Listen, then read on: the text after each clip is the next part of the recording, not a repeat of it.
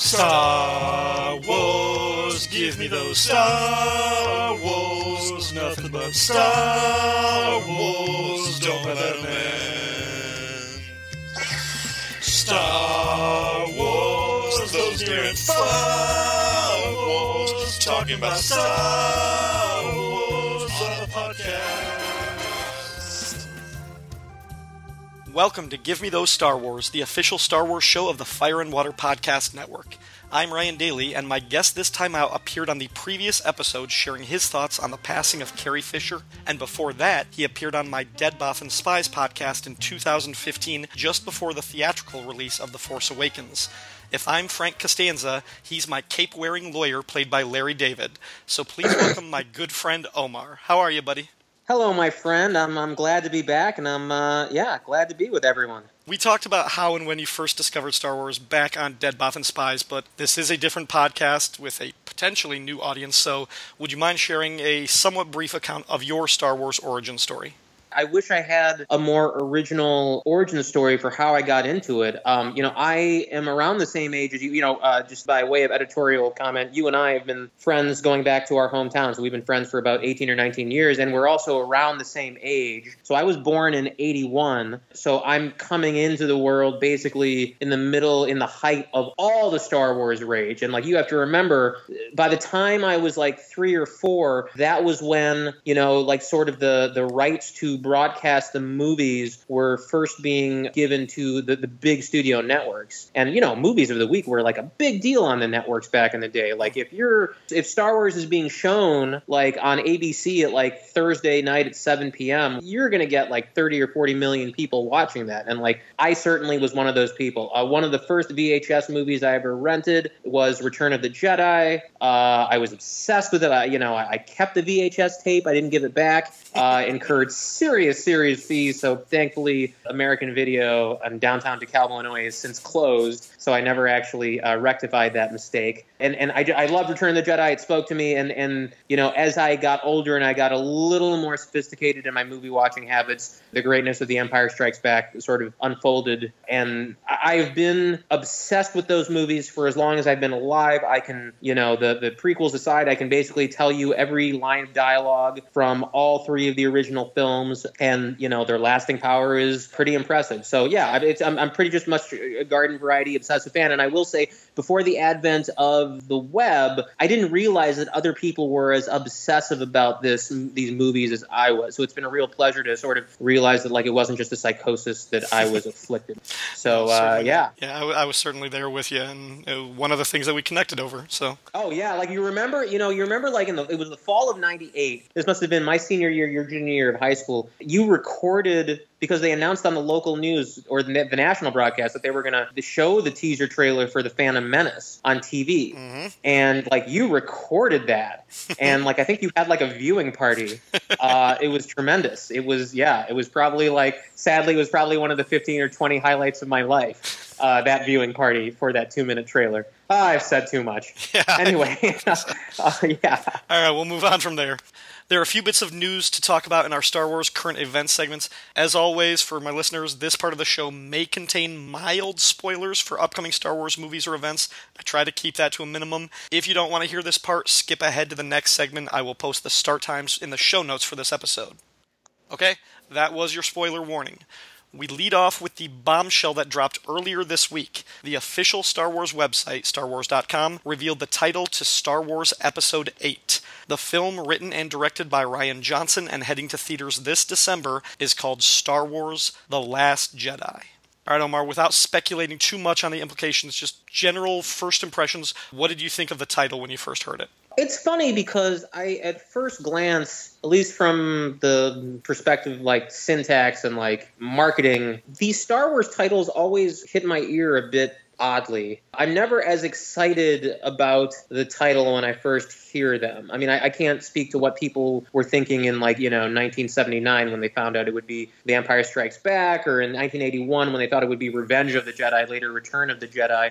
But The Last Jedi seems awkward. And I think maybe it's just hitting my ear wrong because, technically speaking, if we're going sequentially, the word Jedi appeared in a fairly recent film. Mm-hmm. You know, I mean, not recent like in terms of like when it was released. Certainly Return of the Jedi was released, 34 years ago now. But sequentially, chronologically, it was not that long ago. So you go from Return of the Jedi and then The Force Awakens and then The Last Jedi. It's just like, whoa. You know, it just feels like going back to the well. Again, I'm saying this without knowing anything of the plot, sure, yeah. Obviously. But it just seems a little bit awkward. It's just like when I first heard it, I was like very excited that like the wheels had been in motion and like more than anything, this sort of was a symbolic flashpoint that like, oh, this film is coming out in like a T-minus 11 months. But I was like, really? But, you know, I'm not going to lie. And when it was January of 2015 or December of 2014, whenever I found out the title of The Force Awakens, I was like, that's kind of stupid. I hadn't thought of it that way, but you're right. Like, if you put them in numerical order, you get Episode 6 is Return of the Jedi, and then only just Episode 8, just two movies later, it's The Last Jedi. It does feel a little bit abrupt. I will say, based just on the title alone, I like the phraseology of The Last Jedi more than The Force Awakens. It does sound ominous. Could be referring to the characters that we know, could be referring to something else. I'd like to point out the idea that Jedi is both singular and plural, so it might not be referring that's a really good point. to one character. That's a really good point. Yeah, and I'm kind of there with you, like, having grown up with The Empire Strikes Back and Return of the Jedi, I have a certain love for those just because they've always been there. But, yeah, none of the titles have ever really blown me away. Like, Phantom Menace. Like before it was rebranded as A New Hope, Star Wars was a great f***ing title. And you know what? It's still a great f***ing title. It's so evocative. You know what I mean? And so, but beyond that, and I think with retrospect, The Empire Strikes Back, when you think about it in the context of the story, has a sort of like certain grandeur. And I guess I don't have too much of a problem with The Return of the Jedi. I mean, you know, they're just, at the time, I'm sure they just felt like really awkward, unlike anything we'd ever heard before in terms of titles. So I don't want to be too harsh on it. It just seems like when it's rolling off the tongue, when I'm thinking of sequentially the titles, it just always strikes me that it's like, it just hits the ear a little bit wrong. But you know what? Attack of the Clones is a dumb name for a movie. The Phantom Menace is a dumb name for a movie. So I'll spot them this because, and we'll talk about this further, I think Disney and Lucasfilm have earned the right to title it however they want, and obviously they want to make this as broad and inclusive. But, you know, it does kind of, the wheels start to spin in my head, because I'm just like, okay, well, what does that mean? Because, like, I feel like in terms of at least this Skywalker saga, is that what you people are calling it, the Skywalker saga? Yeah. Like, there's still a movie to go after this, so what the hell does The Last Jedi mean? You know, like, are we really coming to like an inflection point with the Jedi that are left and like how it's going to be resolved? It just seems like a very stark thing to say. I mean, granted, middle chapters are always, Attack of the Clones aside, because it's kind of a fundamentally dumb movie with a fundamentally dumb title. Like, middle chapters, we're presuming that they're always going to be the dark, complicated ones. You know, like again, I harken back to like Two Towers and whatnot. Rian Johnson apparently had that title right from jump when he was working on the first draft of the script. Like, he knew right away that was going to be the title. I don't know if that gives you any indication of what they might have intended. Probably not. Getting back to what you said before, for its many, many faults of Attack of the Clones, I have always been a little bit more forgiving just of that title.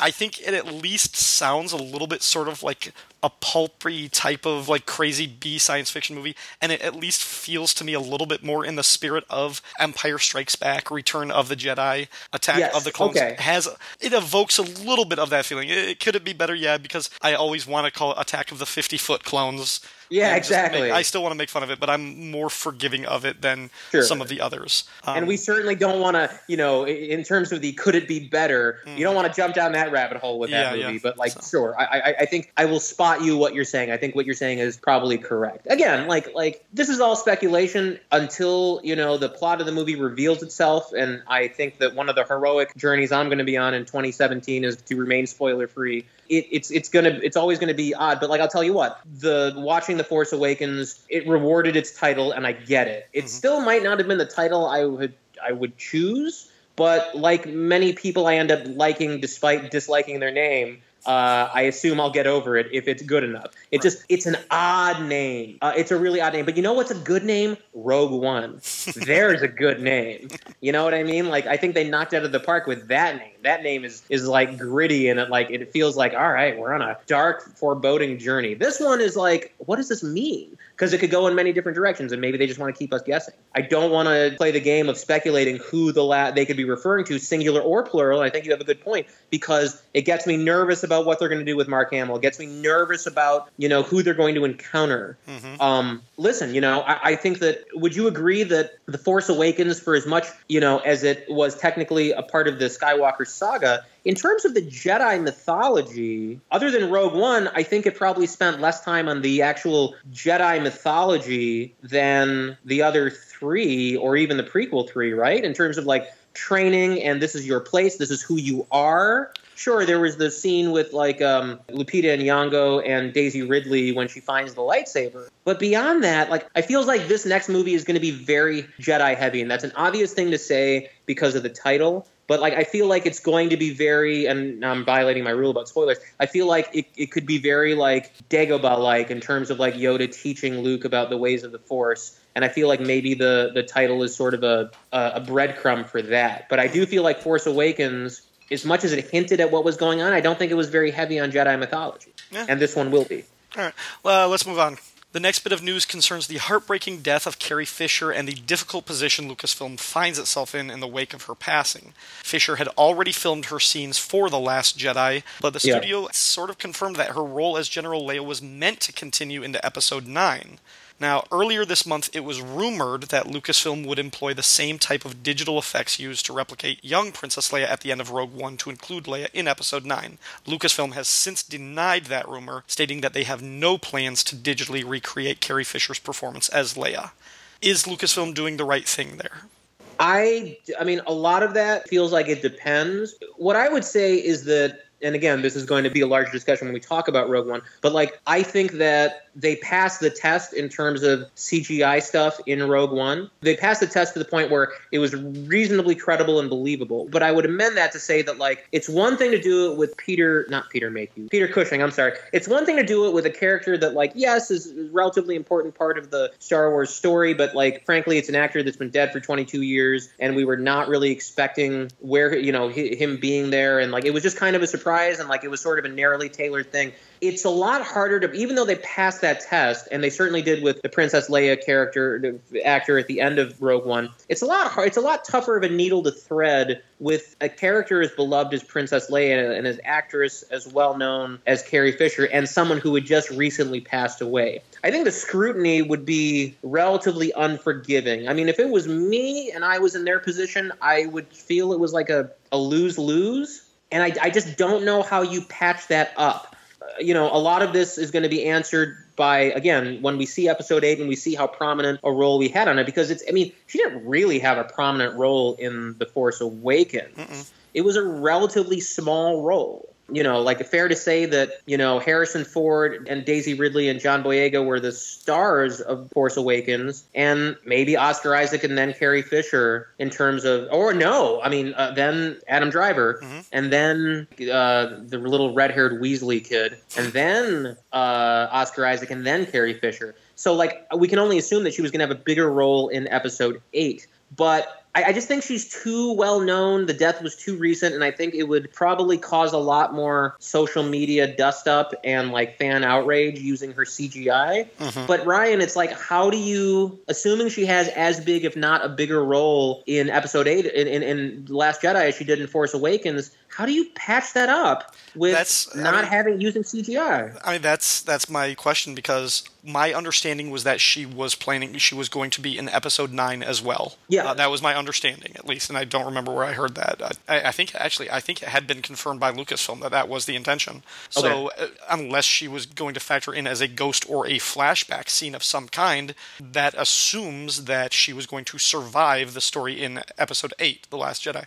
Now, do they change that at the end? Well, they still have 11 months to make some decisions in terms of the story if they want to. Principal photography is done, right? Principal photography is done, but they still have 11 months if they want to change something.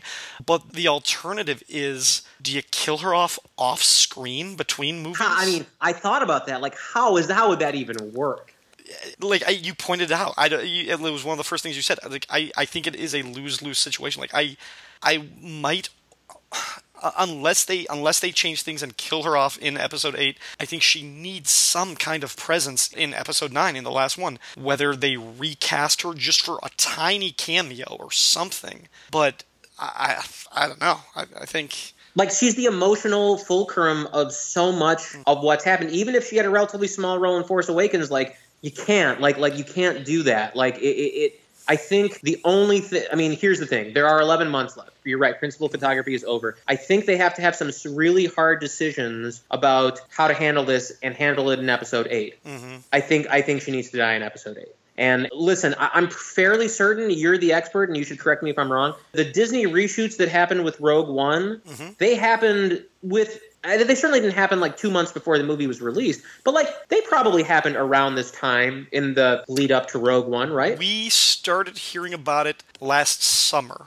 The first teasers and trailers had come out, and the first teaser for Rogue One came out in April of 2016. That had already come out before there was wind of reshoots or anything like that. So they did it like within 6 months of the movie's release. So, like I said, like if they want to make that decision, they have time. I think that's the best. And you know what? I'm ashamed to say that I hadn't even seriously considered it until you were talking about it now. But I kind of think dealing with it in episode 8 is the best of a bunch of crappy options. That way, but the problem is, even if you deal with it in episode 8, it changes a lot in episode 8 without knowing anything about how the episode 8 storyline unfolds. Assuming that the original storyline is that she survives in episode 8, and I'm assuming she does, then dealing with killing her in episode 8 would necessarily it would cause other reshoots. You understand? Like, it would be sort of like a domino effect with regard to episode 8. And like, it's fine because it's like it's still January now and they have plenty of time to like make those patches, but like you can't do it off screen in episode 9. You can't do it in between episode 8 and have it happen off screen in between episode 8 and 9 and then refer to it. I mean, it's one thing. So I'm going to be great. I just had a terribly morbid thought of that, just explaining her death in the opening crawl of episode 9. Just like, surprise, Princess Leia died. Yeah, no. It's you can't do that. Like, it's hard enough when it happened. It's happened in television shows that you and I have both appreciated. So here's an analogy, and again, I don't want to take this too far off track, but like the J.J. Abrams produced Star Trek reboots, when Leonard Nimoy passed away, and Leonard Nimoy his death happened, spoiler alert, guys, in the latest Star Trek movie, his death happened off screen, and it felt appropriate, but that was because Leonard Nimoy, as iconic a figure as he was in the Star Trek universe, in these Star Trek reboots, he was still a relatively minor character. Well, I'd go even further than that. That version of Spock, the sort of Prime Spock, whatever it was, like the Leonard Nimoy Spock, his story was done. Like, we weren't expecting any more adventures of that one. The thing about Princess Leia is there's still, like, after The Force Awakens, we presumably have at least 2 more things that character should do in the movies. Yeah. We're expecting that she will meet her brother Luke again. Yeah. Whether or not that happens remains to be seen. I mean, Han never got to see Luke again. That's a CGI. No way can that happen. Right. And then her son, Ben Solo, Kylo Ren, is she ever going to have a scene with him? And if they were banking on that, like that emotional scene, that emotional moment for episode 9, that screws up a whole lot if they never have a scene together now. Yeah. Oh, God, I didn't even think about that. I'm ashamed to admit, like, that hadn't even occurred to me. But, like, again, that alters so much of the alchemy of what's going to happen. And that's why, like, if that is the best way to tell the story, I might prefer them to recast her or do some kind of CGI manipulation or something. If that is the best story that they can tell, I might have more fidelity to that than the actress, and that's a tough call. Wouldn't you agree? It doesn't. But wouldn't you agree that, like, if they are going to go that route, and as you say it out loud, it feels like that's an option. I mean, that's a viable thing to do, although Lucasfilm says they're not going to do it, so it seems like a non-starter. But, like, wouldn't you agree that if they did do that in this day and age, people would just tear it to shreds? Governor Tarkin is one thing, and Princess Leia for, like, 10 seconds at the end of Rogue One is one thing. But, like, doing that to Carrie Fisher, like, I just feel like it would engender unless it's done meticulously, unless the technology. I mean, there were some glitches with Tarkin here and there, and I think the Princess Leia character appeared so briefly that like we weren't really able to scrutinize it. Although having seen the film 4 times, I can tell you that I was still impressed as I reviewed the actress playing her. But, like, I feel like it would be subject to, like, such withering scrutiny and such blowback, it would be tough. But, so I guess the question is, Ryan, like, if our 2 viable options are, if it's so integral to the story and, like, having that emotional impact of, like, having her meet up with Kylo Ren or whatever the ending of that, the culmination of that arc is, when you weigh the cost and benefits of having her appear via CGI in episode 9 versus dealing with it in episode 8 and doing extensive reshoots and taking the chance of like foregoing that denouement, I don't know if I'm using that denouement word correctly, what's the choice that you make? And I think that I'm almost ready to deal with it in episode 8. There's still an emotional outcome that can be earned with the Luke character. And I think that maybe there's a redemptive arc that can be earned between Kylo Ren and Daisy Ridley because they're the ones we're invested in now. I guess my cop-out is that, like, hey, we've spent the last year talking about how we're investing in these new characters now. They're the big emotional arc that we can, sort of hop on board for. And so I don't want to get too tied up in knots about how to deal with Leia, although all the problems that you and I have talked about are very real. Yeah. And I don't know how they resolve it without creating a lot of awkward, dramatic beats or pissing on the sanctity of, an actress's estate and her livelihood. You know what I mean? And it's just like, yeah, how do you do CGI? And like, if you're doing the CGI, like, if you're a complete jackass as a marketing executive and producer, do you clean up like a lot of the stuff about like her aged appearance that apparently bothered so many people in like Force Awakens? Like, what standard are you being held to? It just opens up a lot of icky stuff that I don't necessarily want to deal with. And I can only hope against hope that like they have a clean way to deal with it. And I fear that they don't. I don't know if there is a satisfying answer. I certainly can't think of one. So I'm just grateful that like the ones we're meant to care the most about at this point are Rey and Finn and Poe, but it's not going to take that sting out of how they're going to do, because it will still feel unearned when whatever emotional culmination happens with Leia happens. They're not going to find a good solution, so I think they have to find the most painless one in this case. Yeah, it's in the problems that come with the death of an iconic individual in Carrie Fisher. Mm-hmm. This is not the most serious problem, but for our purposes, it really sucks. Right. And I think she would have been distressed at sort of the conundrum that had happened, and no one expects anyone to die when they're 60 years old. But we're reminded that this is the risk that they take. All right, one more bit of news before we move on, and this one is at least a little bit cheerier. I use that word intentionally. Disney has confirmed that actor Woody Harrelson has joined the cast of the Han Solo spin-off film that is due to come out in 2018. Harrelson is apparently playing a sort of mentor figure for young Han. Other confirmed cast members include Alden Ehrenreich as Han Solo, Donald Glover as Lando Calrissian, and Emilia Clarke in an as-yet unnamed role. Quick thoughts on the casting of Woody Harrelson or any of these other characters or actors? Well, I mean, on the casting of Woody Harrelson, I think it's a masterstroke. I think, side note, you and I are also big fans of Harrelson's work on Cheers, which he deservedly won an Emmy for. And I also think, in addition to being, sort of iconic and sort of well-remembered for his role on that long-running show, it's also worth noting that, like, Woody Harrelson is a legit movie star, but also someone who's been a bit of a chameleon. Mm-hmm. His, when you think about the range that he showed in a wide variety of movies, from, White Men Can't Jump to, like, getting Oscar-nominated for, like, The People versus Larry Flint and The Messenger, and, like, working with the Coen brothers in No Country for Old Men, and like this is not his first appearance in a franchise. He was very good in the Hunger Games movies. He's had a resurgence lately with True Detective and everything. I forgot about that. He's going to be in the next Planet of the Apes movie, which looks pretty good. He's a magnificent actor, and I think that it's a real coup to land someone of his reputation and his skill. So, like, I mean, I think Woody Harrelson is value added to any project that he's in, and I think that the sort of persona, I can't speculate on the kind of character he'll be playing, but like again, his sort of persona as an actor in terms of the characters he's been playing, offbeat, gritty. I think that kind of tacks well with both the Han Solo character and the type of movie that would explore the origins of a Han Solo character. And he's a really good actor. All right, folks, we're going to take a short break to play a promo for another podcast. When we return, Omar and I will delve into a sort of state of the Star Wars Union as it stands in January 2017. Don't go away. Do you think of yourself primarily as a singer or as a poet? Well, I think of myself more as a song and dance man, you know. You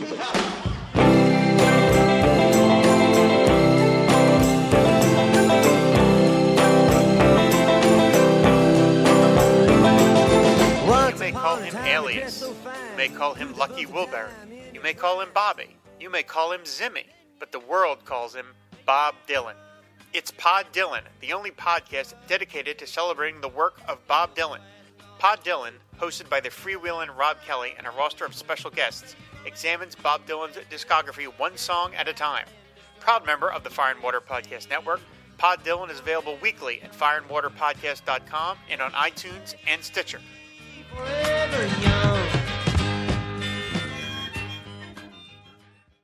It was 1938. The country continues its slow recovery from the Great Depression, while war clouds loom throughout Asia and German aggression builds in Europe.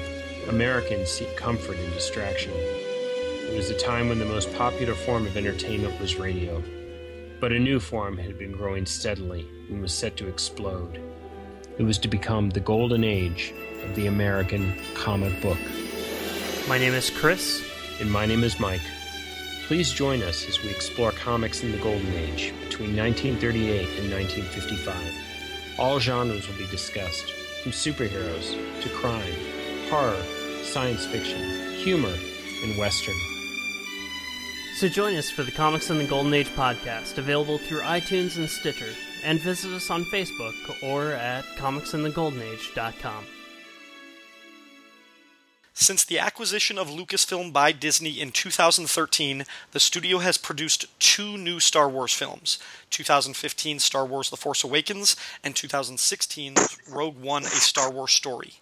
Each of those movies was the domestic box office champion of their respective year of release, with The Force Awakens pulling in a worldwide haul of over $2 billion, and Rogue One recently passing the $1 billion mark. Disney bought Lucasfilm for a reported $4 billion, and now they've made roughly 75% of their money back on just 2 movies. With that in mind, how would you grade Disney's handling of the Star Wars franchise from a business perspective? Well, listeners of your old podcast will note that, I was a little bit trepidatious. I was a little bit nervous about, how this would play out, both from a financial standpoint and from a creative standpoint. From a financial standpoint, you have to say it's sort of been an unqualified success. So in addition to I think it was $2.06 billion worldwide gross for Force Awakens. I think $1 billion it just passed worldwide for Rogue One. Force Awakens is now the number 3 all-time, unadjusted for inflation. So relax, all you people that want to point out those distinctions. It's number 3 worldwide all-time for worldwide box office receipts. And and even though it's still technically in theaters, Rogue One is number 27 worldwide all-time after a month and 11 days, which is phenomenal. I think that when you add in listen, they're still going to spend a lot in terms of marketing costs, and there's still some money to be recouped. But when you throw in the fact that they have a number of movies yet to produce in the pipeline, as well as the pending, whatever the 5th Indiana Jones movie is, and whatever all the assorted tie-ins with that are, from a financial standpoint, it's been an unqualified success. And I don't think, anyone really thought that it would be a huge risk financially. I had a few concerns, but I think it was kind of a bargain for Disney looking back on it. I expected these movies to do well financially, but The Force Awakens numbers in particular blow me away. And even with Rogue One, a movie that you had to expect there was going to be some kind of drop-off after, the receipts of Force Awakens, and the fact that this isn't really directly tying into the main story, but its numbers are unbelievable, especially in a landscape that is basically just superhero movies and large tentpole franchises. Both of their successes individually are impressive. And, you can expect Episode 8 to have Force Awakens type numbers. I'm going to go ahead and call it. It's going to outstrip the box office receipts domestically and internationally of Rogue One, that's for sure. And if it's even a little good, and remember, we have built-in loyalty to these new characters too. So I have to believe there are going to be some people, a large chunk of people that are I want to see what happens with Poe next, and little kids and whatnot. So I think the Force Awakens numbers are probably going to be a floor for Episode 8, definitely not a ceiling. So from a financial standpoint, Yeah, I think that shareholders should be very happy. All right, well, that's the financial aspect of things. What about the creative aspect? Are they on the right track in terms of producing quality product that will resonate and will stand the test of time? Yeah, it's always a dicey proposition to talk about this after 2 films, because it's been 2 films and we're promised 4 more. They've confirmed at least 3 more. At least 3 more, episode 8, episode 9, and the Han Solo spinoff are the ones that they have officially said they're working on. Presumably, there is more. There is going to be more after episode 9, but they haven't said what it is, or they haven't said. So that said, it's always, even if it's just a total of 4 or 5 movies, it's always a dicey proposition to after 2 movies. Because there are a lot of people involved. Things could go wrong. There are a lot of, directors and screenwriters going to be involved. But I called the financial reports an unqualified success. I would call the creative aspect of it an unqualified success from the standpoint of they have I think Lucasfilm has threaded the needle very well in terms of balancing the need to be responsible financially, the need to do all the fan service stuff, the need to be creative and innovative. I think that, and the need to flesh out well-developed new characters and well-developed stories. I think things might change, but I think so far Disney's handling of Lucasfilm, so here's the analogy I would use. When I look at how Disney has handled Marvel, and I know that you're a big Marvel fan, yep. And I know that you were anticipating how Disney would handle Marvel. I think that in the landscape of how studios have handled franchises, I would put Disney's acquisition of Lucasfilm and how they've handled Star Wars in the range of how Disney has handled Marvel. Granted, there are a lot more examples of how Disney has handled Marvel, and they've done a really good job. I think it's much more in that category, and I think it's much more in line with what Warner Brothers has done with the Harry Potter franchise, as opposed to, I think Justice League is kind of low-hanging fruit, but I'm going to go there. I think as opposed to how Warner Brothers has done with Justice League, or Paramount has done with the Star Trek reboot, which is not terrible, but it's you can see increasingly it's diminishing returns. Mm-hmm. And it's sort of going back to the same well. And you could already see sort of a creative malaise or impatience as early as the second Star Trek movie. I think in terms of how they've dealt with characters and how they've dealt with storylines, in terms of the casting, I think that's a really underrated thing that we need to talk about. The casting of these movies has been impeccable. I like, from a demographic standpoint, I like the fact that they've been fairly feminist movies. Yet at the same time, they have not made me care that much that they're women. They just happen to be women, and that's the way it should be. Stop make your main characters women all the time, so we get to the point that I don't care that they're women. That's how it works. They hit it out of the park with Daisy Ridley, or with the Daisy Ridley character. They hit it out of the park with the Felicity Jones characters, and the rich supporting tapestry of story and characters that they've surrounded themselves with have been pretty great. So would you say that analogy is sort of on base? It's more in line with Warner Brothers and Harry Potter and Disney and Marvel as opposed to the other stuff, or am I sort of being a little too grandiose? No, I mean, I definitely think when Disney acquired Marvel, I don't think the change in their production was evident to a lot of people unless you really knew what to look for. But what they did sort of change, and outwardly they basically said, you guys have got a winning formula with Iron Man and Thor and Captain America. You know these properties. Fans like what you've got. We're just going to give you more money, expecting a lot more in return, to keep doing what you're doing. That was the sort of outward face of what their approach was. But I think if you actually look at what Disney did with Marvel is they turned it into a machine, a sort of cottage industry, and a production level that feels very much more like a television show. And I think that's how they've been able to create 14 movies in this universe so far and have not had a flop. Now, some fans don't like all of those movies, but none of them have flopped. None of them have been failures. And then from a creative standpoint, a pretty good batting average. Yes, and I think that's because they've assembled. First of all, they've hired a lot of TV people. TV directors have directed about half of the movies since the Avengers. And they've gotten people who just kind of know how to do. They're hiring journeymen. It's this is what this world is. You're here to shepherd the next chapter in this thing. And they built it on an assembly line. Now, in doing that, I think you have a consistency of content and of product and of quality. So I think once you hit that level, all of your movies are going to be good, if they're good, but they are going to feel very similar. And I think there's a ceiling is what you're saying. Yeah, some complaints against the Marvel movies is they kind of are formulaic and they might be a little vanilla. Warner Brothers, I think, is trying to they are trying to recapture the magic of The Dark Knight. They're like, we want a movie that is adored by fans and also critics. We want a movie that will have people saying that should have been an Oscar nomination. So they're going to hire artistic directors and people to sort of like shepherd these products and everything. But getting Ben Affleck to direct the Batman movie. Right, but they don't necessarily have the mechanism to sustain this across a shared universe. So when they try to put all of that in the back end, it sort of falls apart. And that's why Man of Steel, Batman vs. Superman, and Suicide Squad have been narrative clusterfucks. Yeah. And they're just messy as hell. And I don't think they're trying to be more artistic. They're trying to be more sophisticated than the Marvel movies. And I think they're overreaching because they also want to be as commercially bankable. They also want the $1 billion return. They kind of want to have it all. Extremely rare. Like, Dark Knight caught lightning in a bottle. Well, yeah, I think what we are starting to see in terms of what Disney's doing with Star Wars is similar to their Marvel machine, in that they've got these movies, they have their timeline laid out, they know what they're doing with all of these. But they're also, we saw it with Rogue One, when they saw that there were some problems with the production or the development, or they just didn't line up with what they wanted from the end result.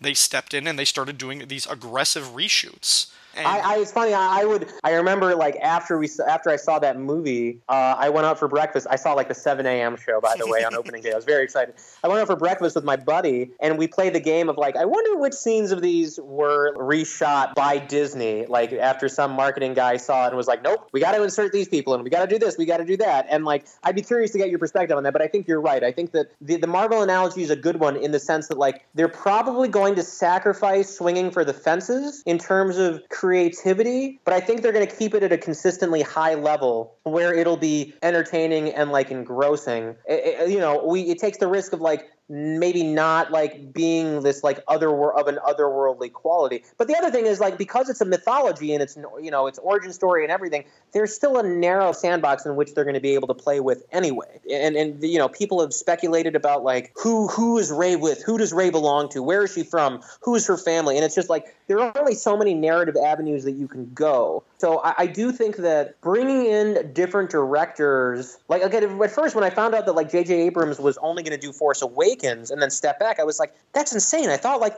the whole franchise rested with J.J. Abrams. I thought he would be the next George Lucas. But as I think about it, the process of making these movies is so grueling that like it's probably not a bad idea to have like a set of fresh eyes come in on both the mythology movies and the standalones to, sort of reinvigorate or bring a different perspective into the same proceedings. And again, like I know we're talking about a lot of different franchises here, but like I know that you're kind of a fan of the Harry Potter movies. And like I thought one of the masterstrokes that they made was bringing in Alfonso Cuarón to do that third one, the name of which, I can't remember, but like the one that they was in safe corporate hands the first couple of movies with Chris Columbus, and then they aggressively started taking it in different directions and bringing in new blood, Cuarón and then Mike Newell and then David Yates, to bring different perspectives to, stories that people knew, but injecting them with like a different vigor and different pacing. And I think, I saw that with Rogue One. I think having J.J. Abrams as like sort of a master in the wings is probably a good idea, especially with some of these younger directors. It's a good thing to have these new people for whom Star Wars is sacred, but they're willing to still take risks, but also have a J.J. Abrams-like figure and a Kathy Kennedy standing in the wings to just gently guide them. Not in a weird George Lucas on the set of Return of the Jedi taking over the duties of Richard Marquand, but like trying to striking that balance between, okay, here's your sandbox, don't get too far, do X amount of fan service, do this, do that. So I actually think the Marvel analogy is good, and I think, yeah, you're probably right. It's probably going to end up being more of a corporate assembly line than trying to take big risks. But because the story, the raw material is so rich, there's still a lot of stuff they can do with it that can still be magical, even if it's not like Dark Knight-esque. And I think part of the reason why they are allowing other directors to sort of fill in that, and why J.J. Abrams isn't the director behind all of these, is the more aggressive timeline that they're releasing these on. Historically, before these, there were 3 years between each of the Star Wars movies being released. Yeah. When Disney first announced these, it was The Force Awakens was as Episode 7 was going to be released in December of 2015.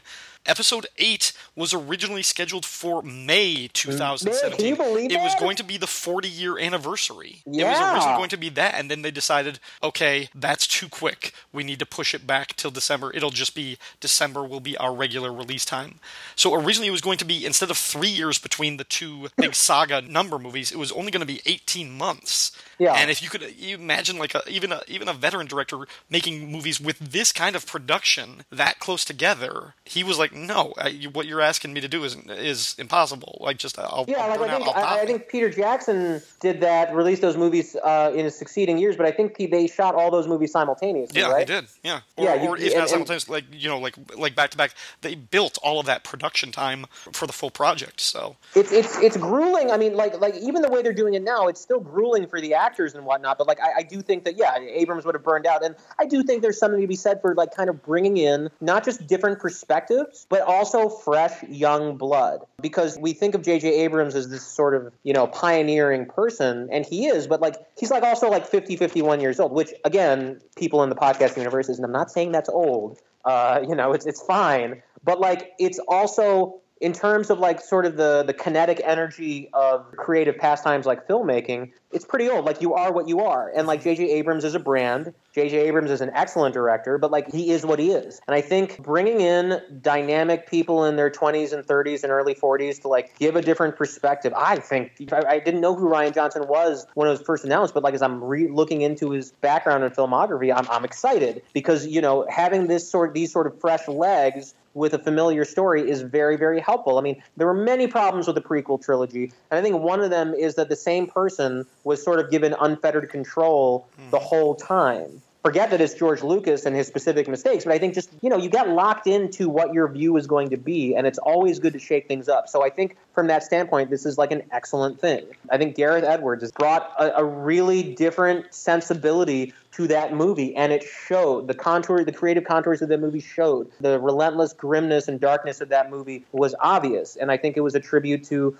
his pacing and sort of like his brand. So I think that, I don't know, it's always a dicey thing to make assessments in terms of the creativity, but like, wouldn't you agree that like it's sort of been a qualified/unqualified success in terms of when you balance out expectations of what was going to happen, when you look at how far low creatively the franchise has come since the prequels, when you talk about the challenge of A, balancing fan service, B, producing fresh, innovative stories, C, casting well and having, like sort of keeping your special effects up to date, D, kind of hewing to the mythology that's laid out for you and acting within those confines. I kind of feel like they're threading the needle like decently well.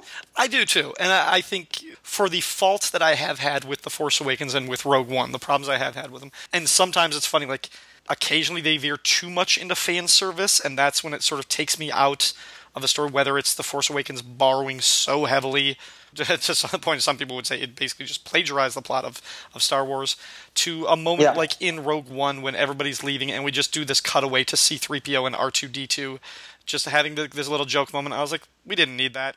I call that a Disney reshooting drinking game moment. Yeah, those type of things kind of like take me out, but the other things, yes, I have been very impressed with what they have done, and I think for Rogue One, I do think it distinguishes itself. It does not look like the other movies, and that's part of what its purpose was. It was supposed to feel like this is a movie in this world, in this galaxy, but separate from the others. And it looks distinct. It feels distinct. It does. It has a different kind of pace, a different kind of energy, and just a different tone. And I think that is where the movie really succeeds. You said you saw Rogue One 4 times. Were those 4 prior commitments, or did you really like the movie that much? 3 times where I really liked the movie that much. 1 was a prior commitment, which was fine. I was happy to see it again, and like, whatever, I'll see it again. I'll see it a 5th time, 6th time, 7th time. I don't care. It was good. It did reinforce some red flags or possible points of concern that I have in terms of the franchise in the hands of Disney moving forward. And I wanted to sort of plumb your thoughts on that. Okay. So for instance, in terms of Rogue One, one thing I would say is that as much of a tremendous success it was, and I think the critics were pretty favorably disposed upon it. And I remembered you dashed off a pretty quick podcast after you saw it, and I think everyone was pretty favorable. And, I largely felt the same way. I will say that, and I don't think anyone has really tackled this as much. I was talking to a good friend of mine, Jake, who's a really smart guy and had a really good observation, which was, love the movie. It does make me concerned about the future of this franchise under Disney from the standpoint of, I don't think they've yet proven that they can tell a standalone Star Wars movie. And I was just like, whatever do you mean? This was the definition, Rogue One. This was the very first standalone movie. This was the definition of a Star Wars standalone movie. And he was like, but was it really? And my ace in the hole was always that, hey, this was the first movie where I didn't have to wade through the Skywalker saga. Mm-hmm. And so that on its own qualifies as a standalone movie. And, my friend's point was just okay, but when you look at the constituent parts added up together, doesn't it really feel like episode 3.5 as opposed to, a legitimately standalone movie? Because so much of the narrative force and thrust depended on the fact that the plans were going to get to where they were going to get to. And, so much of it tied into Darth Vader and Governor Tarkin and the construction of this fearsome Death Star that we knew about, the implications of which we knew about. We knew about its destructive capability. So his point was, I think, right up into the point where Darth Vader had a weirdly prominent role in Rogue One, and which I enjoyed. I was fine with. I mean, his dumb choking pun aside, I was very happy with Darth Vader's appearance in Rogue One. But that said, it did feel a little bit like a crutch right up to the ending scenes with the counselorship, which again I thought were wonderful. But at the same time, there was no. I don't think it proved that this is a standalone story. Like a Boba Fett standalone story, that's a standalone story where it's not necessarily, we just know he needs to live so we can go on and hunt down Han Solo. Mm-hmm. But is this interesting enough on its own merits to warrant its own story? And with Rogue One, I think my friend's point was that's a very qualified yes, because so much of it depended on what would happen in A New Hope and what we knew would happen in A New Hope, that I don't think it's actually a standalone movie. Interesting. And so it's still, and his point was, it remains to be seen whether Disney can actually pull this off. That's an interesting, and I definitely get where he's coming from, and I might agree with that, because there is so much of the movie. And I would say the better part of that movie is the last half of the movie once they're on the mission in Scarif, and they're the whole heist / battle and war scene that dominates the last act of the movie. I think that is the better part of the movie, and so much of that there is nostalgia in terms of the visual iconography and what we're seeing and how it relates to the classic Star Wars, and just the energy of knowing we're getting to that moment. So I can definitely see and kind of agree with that.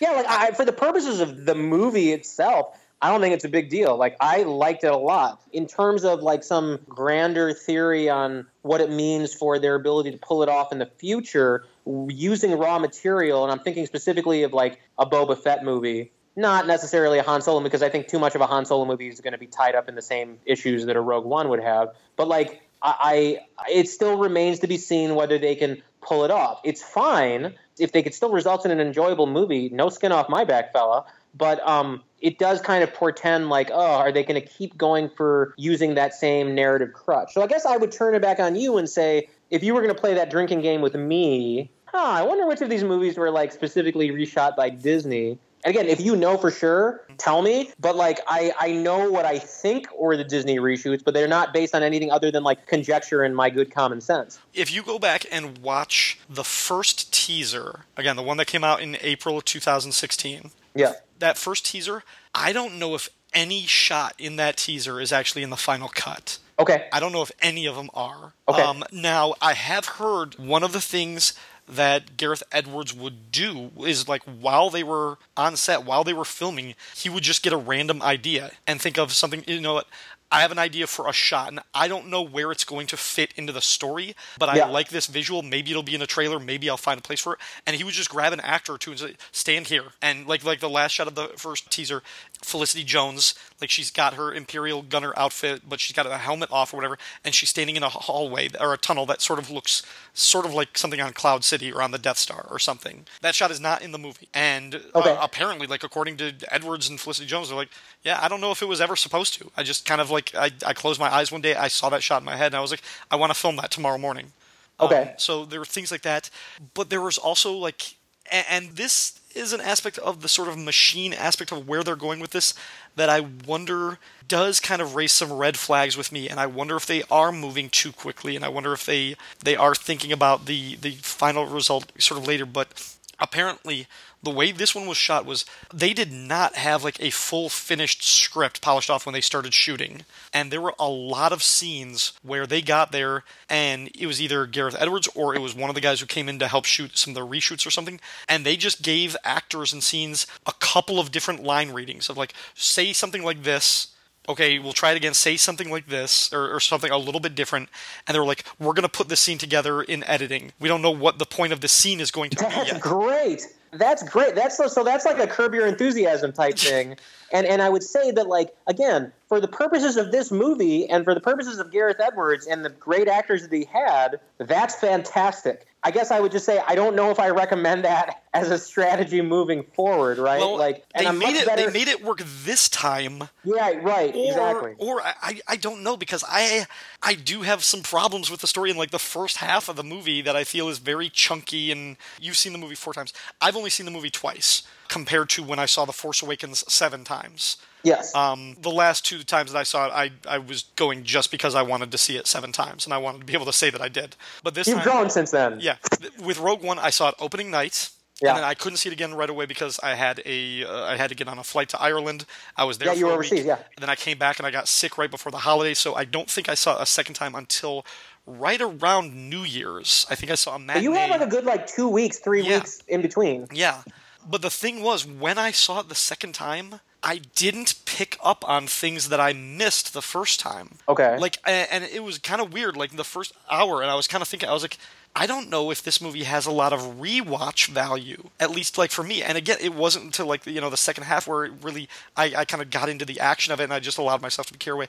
It was still entertaining, but after that I was like, I don't need to see this again until it comes out on video or digital or something is when I'll get it. Like, and it was a little bit distressing. I was like, because it wasn't boring, but I just felt like I got the full experience the first time around. Well, I mean, there are inherent limitations. I mean, I don't necessarily. Yeah, it's like so. I don't think you're saying that makes it like a not very good movie. But I mean, you have to understand, like, and I think you'd be the first one to agree with this. There are inherent limitations in that specific story and the way it was told to foreclose that are going probably by necessity going to foreclose someone from being eager to like see it again and again and again. In that, like, it's ultimately a disposable storyline about disposable people. As cruel and awful as that sounds, so even in its greatest intention and in its greatest manifestation, there's a ceiling there, right? So there's no like ongoing mythology. Now, I'm not suggesting that there needs to be an ongoing, the hope of seeing people in other movies to keep you seeing a movie again and again and again. But it certainly doesn't hurt. And because, listen, this was a storyline that we knew going into the movie. This was a storyline that we knew going in that played out exactly in the movie as it was intended to, but we knew the broad contours of the story. It was not an incredibly original story. It was just done very well, but it had characters that, like, we were not that invested in by design. We weren't not invested in them because they were poorly told, although I did get into a fight with a friend of mine recently who said that, like, oh, there were too many people on the Rogue One ship, too many ancillary characters. They should have just focused on Jyn Erso and Diego Luna's character and just done away with the rest. But, like, I think the thing is that, like, no matter how great Jyn Erso is, and she's great, no matter how wonderful and luminous Felicity Jones is, and she is both of those things, at the end of the day, even in their best intention of telling the story, she's still just a cog in a wheel. Yeah. And, with a story that, like, lays out fairly well, paint by numbers, and spoiler alert, everyone dies. And, it's not... We're not really brought on in terms of, like, the emotional impact of those characters. We're brought on in terms of, like, I mean, you might disagree with me. The richness of those characters is not something that we're supposed to plumb as much as we are the intensity and enjoyment of the journey and the action. If we're going to do that, I just feel that there's probably, like, a low ceiling on rewatchability the way you talk about it. Like, yeah, I can see why a reasonable person is not going to see it 7 times. Mm-hmm. That doesn't make it bad. I'm just saying that, like, it was a movie that got away with a lot of lazy tropes because they could, because, like, it still had a compelling quality to it. But it is the kind of movie that's designed to, when you watch it again and again, it's like, you know, it just kind of is what it is. I just think when I get it on video or I download digitally or something, when I watch it again, I have a feeling I'm going to skip over all of the scenes with Forrest Whitaker. Yeah, like, talk about a waste of, you know, like, and this is what, so this is going back to, like, the Marvel analogy with Disney. This is what I'm starting to worry about, because, like, the more I think about it, the more I think casting is, like, so important. And, like, so I was bouncing off the walls about, like, Woody Harrelson being a part of this cast, and we were kind of wringing our hands about what they're going to do with Carrie Fisher. But, like, you want to be careful. If there's one thing I would fault Disney with in terms of the Marvel stuff, it's like sometimes they veer into stunt casting a little bit. Mm-hmm. I think Forrest Whitaker is, like, a fine actor. I don't know why they needed him for a role like that. I don't think it was like that important of a role. And I don't think Forrest Whitaker is enough of a drawing card for people to be like, wow, I was gonna sit this one out, but Forrest Whitaker's in it, so I'm gonna. No, like, it was a curious casting choice, and it was sort of a thinly drawn character. I don't know what they were necessarily going for. And I think that, like, that kind of stunt casting, if you can call Forrest Whitaker a stunt casting, I don't know what you gain out of that. And I do kind of worry about, like, stockpiling these oncoming movies with, like, with distracting cameos. Again, if you go back to the early teasers and trailers, the first time we see Forrest Whitaker, like in the first teaser trailer, he's got short hair. In the final cut, he does not. Like, he's got dialogue and lines to, like, Jin or to somebody, like, in the early teasers and trailers that is not in the final movie. I have a feeling all of his stuff was reshot. That is crazy that you say that, because, like, honestly, gun to head, I would never have guessed that. I would have guessed it was just, like, I really am curious about where we're going to come down on what was reshot and what wasn't. For instance, like, I think all the Jimmy Smith stuff was Disney being like, hey, you know, we gotta get it, like, a clear thematic linkage. We gotta shove Jimmy Smiths in there. As Jimmy Smiths goes, so goes this movie. It was such a disappointment. I have wanted that character to be something relevant for 20 years. And that's just, again, a waste. It's like, have him do something. Have him be an inspirational figure in this movie, and he's not. And it's... Yeah, and correct me if I'm wrong, but, like, when he leaves the movie, he's going off to his death, right? Yeah. So, I mean, I'm not really sure, and I love Jimmy Smith, and I was so hopeful about the character of Bail Organa, but, like, I'm not really sure. I mean, would you agree that, like, it was reasonable for me to suspect that, like, the Jimmy Smith stuff was, like, Disney being like, hey, we got to reshoot these, we got to make the linkage more explicit? Because if you actually look at, like, the camera angles of when he comes in and, like, the initial rebellion meetings and, like, his meeting with Mon Mothma before he sets off for Alderaan, it just seems like very hastily thrown in. I think you're probably right. I don't think, because his part is so easily excised from the movie, it would not surprise me if that was another sort of, like, last minute. It's like, we've got him for 2 days, let's film this scene or this shot or whatever and have him standing around doing this, and it'll just be another sort of connective thread between all the sagas and a reminder that the prequels did take place. Let's have a clumsy reminder to Obi-Wan and Leia. Yeah, so, like, I'm very concerned about, like, casting, because I think that there is going to be a default tendency to trying to stockpile these films. And I'm just like, guys, you don't need it. You got Mark Hamill. You got these new characters that are fantastic. Resist the urge. That's something I'm very concerned about. There was one other thing that I was concerned about a little bit. I'm curious about, like, how much fan service they would have in episodes in like The Last Jedi and Episode 9, because of what the common prevailing wisdom among people I've talked to is like, you know, they kind of got their fan service thing out of the way with Force Awakens. But then when I think about, like, the callback to, like, Mos Eisley in Rogue One, I just kind of cringe a little bit. And, like, you know, you might disagree, but I kind of feel like the Darth Vader scene with director Krennic was also a Disney reshoot. Maybe.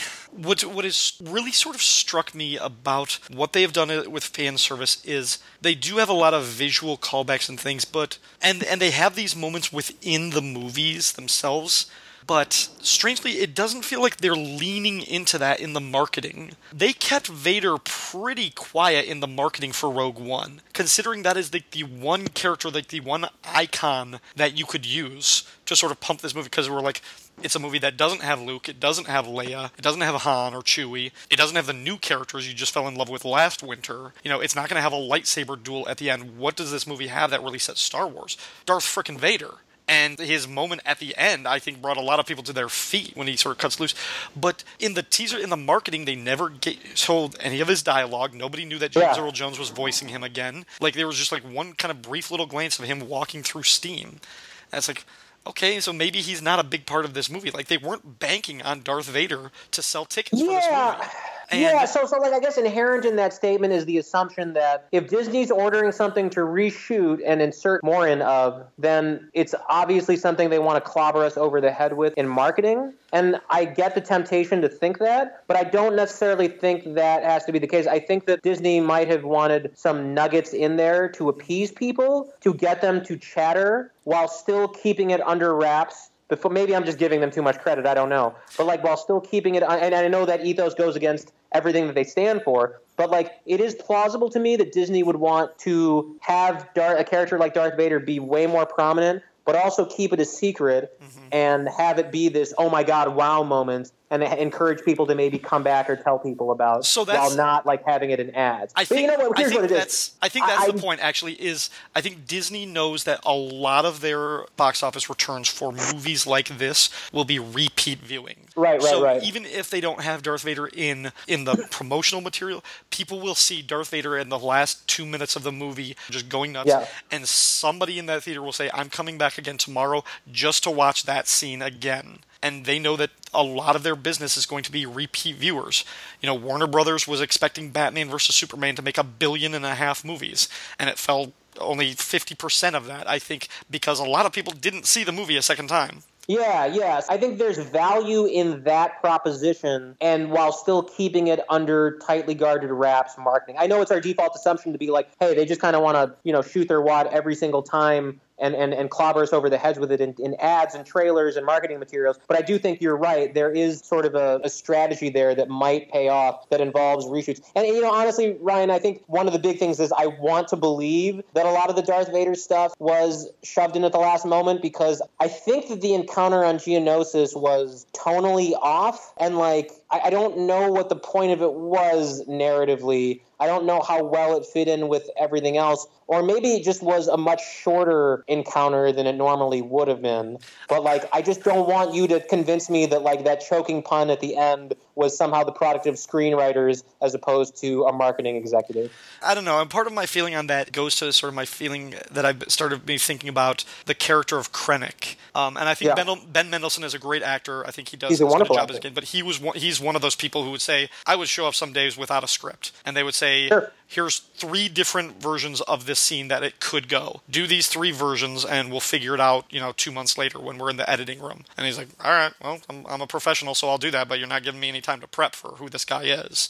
And I don't know if I have much of a sense of him after the second, because we're told that the Death Star is his baby, that this is his project, and he's very protective of it and very proprietary. The problem is the first time we see the Death Star in Rogue One, Tarkin is already there. Tarkin has already pretty much taken it out from under him. So he's already sort of trying to claw his way back and trying to take it back. And I don't know if it's showing the character already from a position of weakness or something, and just, I don't know. I'm not sure. This totally leads into probably the best joke I made all of last year when, I was going to the 7 a.m. showing with a buddy of mine, and we were speculating about what was going to happen. And he was just like, it's crazy that this movie is set apparently because we knew at that point it was set right before A New Hope. And he was like, it's crazy that they're still dealing with the construction of the Death Star right before A New Hope, because we saw the Death Star at the end of episode 3, which was purportedly 20 years ago. And he was just like, what in Sam hell could be the cause for? Because it wasn't just plans. Because I think we saw the plans in Attack of the Clones. Yes. But we saw the actual, and this was what kind of a narrative flaw, because they're saying, oh, we've hit a snag in our Death Star construction. But we saw the actual weapon almost near full construction in the end of episode 3, and then 20 years later, it's still kicking around. And my friend was just like, what could possibly be the explanation for something that was already constructed taking an additional 20 years? To which I said, well, you got to figure it's at least 5 years for the permits.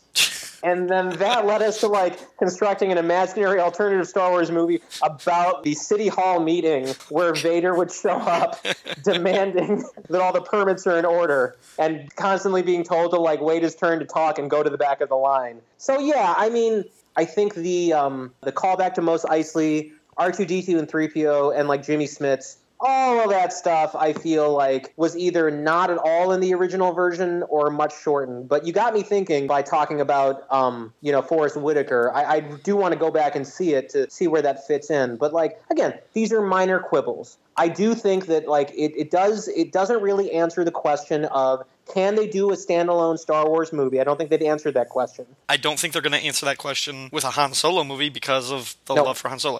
Now, what might separate that is the different cast of Han Solo. And this brought up an interesting question. I was like, well, they've used CGI to recreate a younger version of Princess Leia and a younger version of Tarkin. Why do we need to cast another actor to play young Han Solo? Why can't they just digitally recreate a 25-year-old or 30-year-old Harrison Ford? Yeah, just take stills of Ford from like American Graffiti or Apocalypse Now. Yeah. That's not a problem at all. Like, yeah, no, I think that's, and I think that's, it's a very dangerous road they could take, but it's also potentially a very creatively fulfilling role they could take. But like, when you think about like how they're going to do Han Solo and how that's going to link up with other stuff, it's a little bit far off. But like, I bet even money if they'd like have Jabba the Hutt make an appearance, and obviously Chewbacca will be like a common thread in there. So like, maybe we don't know if they can make a standalone Star Wars movie, and maybe we'll never know because maybe too much of the Star Wars creative universe is going to be inextricably intertwined with the main mythology, and like that's fine. And I do think it probably sets a little bit lower of a creative ceiling. But like, hey, listen, we're 2 movies in. And if its trajectory is to be like the Marvel movies, which is like maybe shoot for the moon, but like land on the stars, like that's fine. Like we live in a time where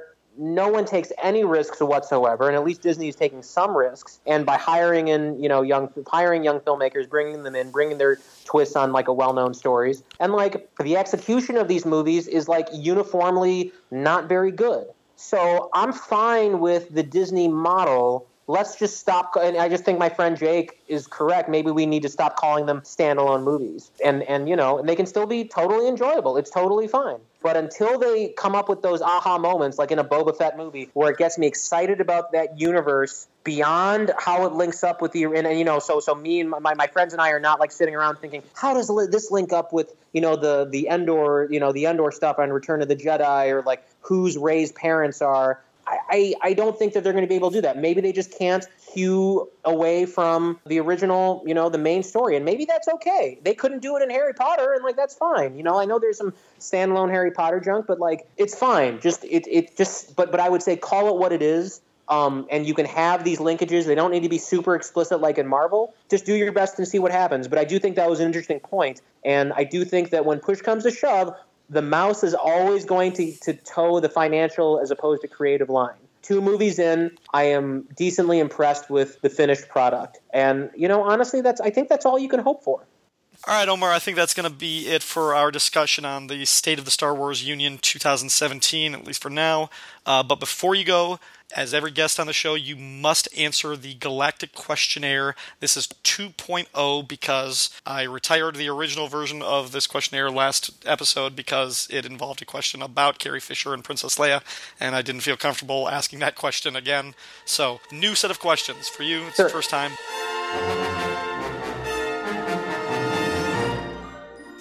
Go. Question 1. Kylo Ren's lightsaber or Darth Maul's lightsaber? I would say Kylo Ren's lightsaber because there's more mythology and meaning attached to it. Darth Maul's lightsaber is way more attractive, sold way more toys, and got a lot of fanboys to jump up and down. But like, there's no oomph there. There's nothing there. It's just pretty to look at, much like myself. Question number 2: X-wing fighter or TIE fighter? That is an excellent question. X-wing fighters seem more versatile, and they seem like they can blast at you from more multifaceted directions. Plus, they blow up a lot less fast, and I've always wanted my death to be slow and torturous. Nice. We'll work on that. Question 3. Better sidekick for Lando, Lobot or Nien Nunb? Which one is Nien Nunb? His co-pilot in Return of the Jedi. That guy. I love that guy. I feel like that guy is like the secret hero of the original trilogy. He's great. He's supportive at the right moments. He's skeptical at the right moments. Like, I think, you want, when you're in the foxhole, metaphorically or seriously, you want to be surrounded by guys like that. Lando's little friend. Yeah, that guy. Question 4. You're going away for a while and you decide to Airbnb your home. Who do you rent to? Jar Jar Binks or a family of Jawas? Well, I mean, say what you will about Jar Jar Binks, but I don't think anything he does would be malicious. I think Jawas are in this, I hate saying this in the age of Trump, I think Jawas are intrinsically untrustworthy, shifty characters. But Jar Jar is just like your annoying little cousin. That's fine. I can fix Jar Jar. But, who knows what's going to happen with Jawas? Jawas could, maliciously mess up your living quarters. Jawas could, inadvertently get slaughtered. Jar Jar is dumb. You can work with that. I think Jawas could lead to, the end of the universe. Although I know that Jar Jar ended up installing Palpatine, but leave me alone. I asked that question deliberately so that everybody has to defend Jar Jar in some way. Yeah. Question 5. Would you rather spend a year working on Uncle Owen's farm or one night dancing for Jabba the Hutt? The pay is the same. That's a good one. Well, I'm going to take the Luke Skywalker perspective and say that, first of all, you've seen me dance. So I think it would be the ultimate service. But I do think that I will take the Luke Skywalker perspective of, I always want to err on the side of, excitement and adventure as opposed to drudgery. So I'm going to go with being the dancer. All right. Number 6. You're piloting a Rebel snowspeeder. Which celebrity do you want as your tail gunner? What celebrity do I want as my tail gunner? Who's the Dak to your Luke? Alf. Always Alf. Good company, and I don't have any reason to believe this, but I think he would be an outstanding sharpshooter. And hey, if there's a cat around, he is all over that shit. Imperial cats, beware. Final question. What is the first thing Luke says to Rey after The Force Awakens? I'm going to sell out and just be like, are those the power converters? That's all I got. That's good. Yeah. Well, Omar, I want to thank you for being my guest on this episode of Give Me Those Star Wars. I'll definitely have you back on in a future episode, so thank you very much. I look forward to it. Thank you very much. Thanks for asking 7 questions as opposed to 5 or 10. You're always keeping me on my toes.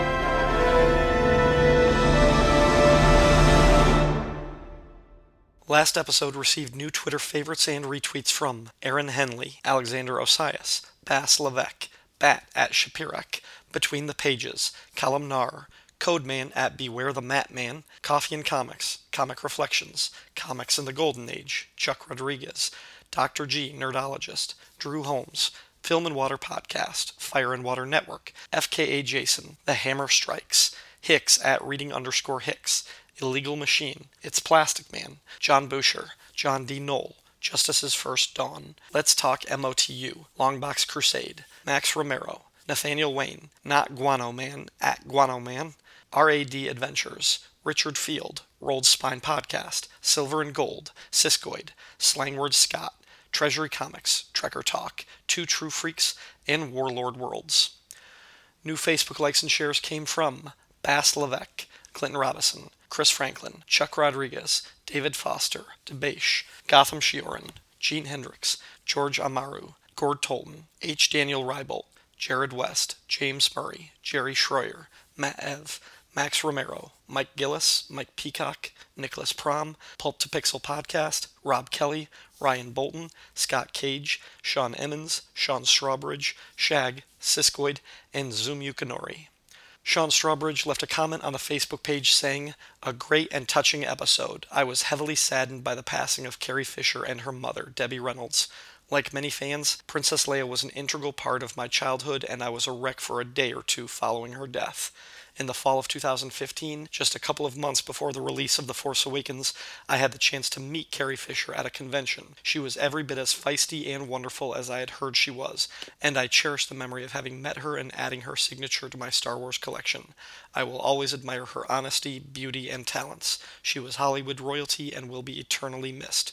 Rest in peace, Princess. Very well said, Sean, and you're lucky to have met her when you did. If anyone else helped promote the show on Facebook or Twitter and I forgot to mention your name, I apologize for that oversight. Please let me know, and I'll be sure to rectify the situation next time I get the chance. Moving on to the comments left at the Fire and Water website, which, as always, you can find at fireandwaterpodcast.com. The first comment came from Paul Hicks from the Waiting for Doom podcast, as well as a co-host on Midnight the Podcasting Hour, and a recent guest on FKA Jason's Wild Pod. Paul said, "Fabulous, thoughtful, and passionate contributions by all of your other contributors, Ryan." Rob Kelly from the Fire and Water Network said, "Nice tribute, thanks for letting me be part of it." Chris Franklin, also of the Fire and Water Network, said, "Very heartfelt and touching, thanks for letting us chime in." And Siskoid, also of the network, said, "I knew at least one of you would say something that would get to me. 2 or 3 did. Chris has it right. Heartfelt and touching, but some nice insights as well." I'm pretty sure the part that made Siskoid emotional was FKA Jason getting drunk and horny thinking about Leia's metal bikini. And who could blame him, or either of them? David Ace Gutierrez said the last episode was moving.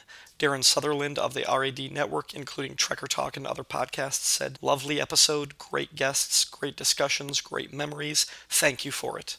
Michael Lane from Comics in the Golden Age said, "Thank you again for letting me participate.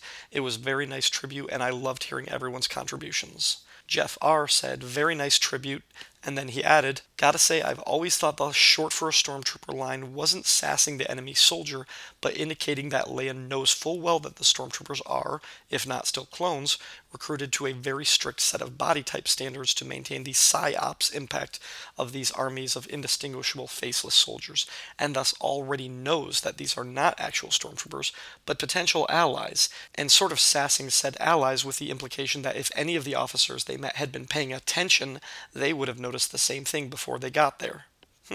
Interesting, Jeff. I never really thought about that. I never read that in her delivery of the lines necessarily, but it's interesting to speculate. And the last comment came from Brian Linton, a first-time commenter, I think. Brian said, "It was good to hear everyone's thoughts, feelings, and memories of Carrie Fisher. All I can say is that I laughed, cried, and learned a few new things about this incredible individual. Thanks." You are welcome, Brian, and thank you for listening. Thank you, everybody, for listening and for leaving comments on the website or liking and retweeting. Your support of the show is fantastic and greatly appreciated. That's going to be all for this episode. Next time, a brand new guest joins me to talk about Star Wars Episode 3, but not the movie you're thinking of. Give Me Those Star Wars is a proud member of the Fire and Water Podcast Network. Feedback for the show can be left at fireandwaterpodcast.com or the Facebook page for Give Me Those Star Wars. You can also find me on Twitter at RyanDaily01, or you can send an email to ourdailypodcast@gmail.com. Part of the theme music for this podcast is performed by the Evil Genius Orchestra from their album Star Wars Cocktails in the Cantina, available for purchase on iTunes and at Amazon Music. That and all other music, audio clips, or quoted text are used for entertainment purposes and believed covered under fair use. Give Me Those Star Wars is not affiliated with Disney or Lucasfilm, and I make no money from this podcast, so no copyright infringement is intended. Thanks for listening, and may the Force be with you.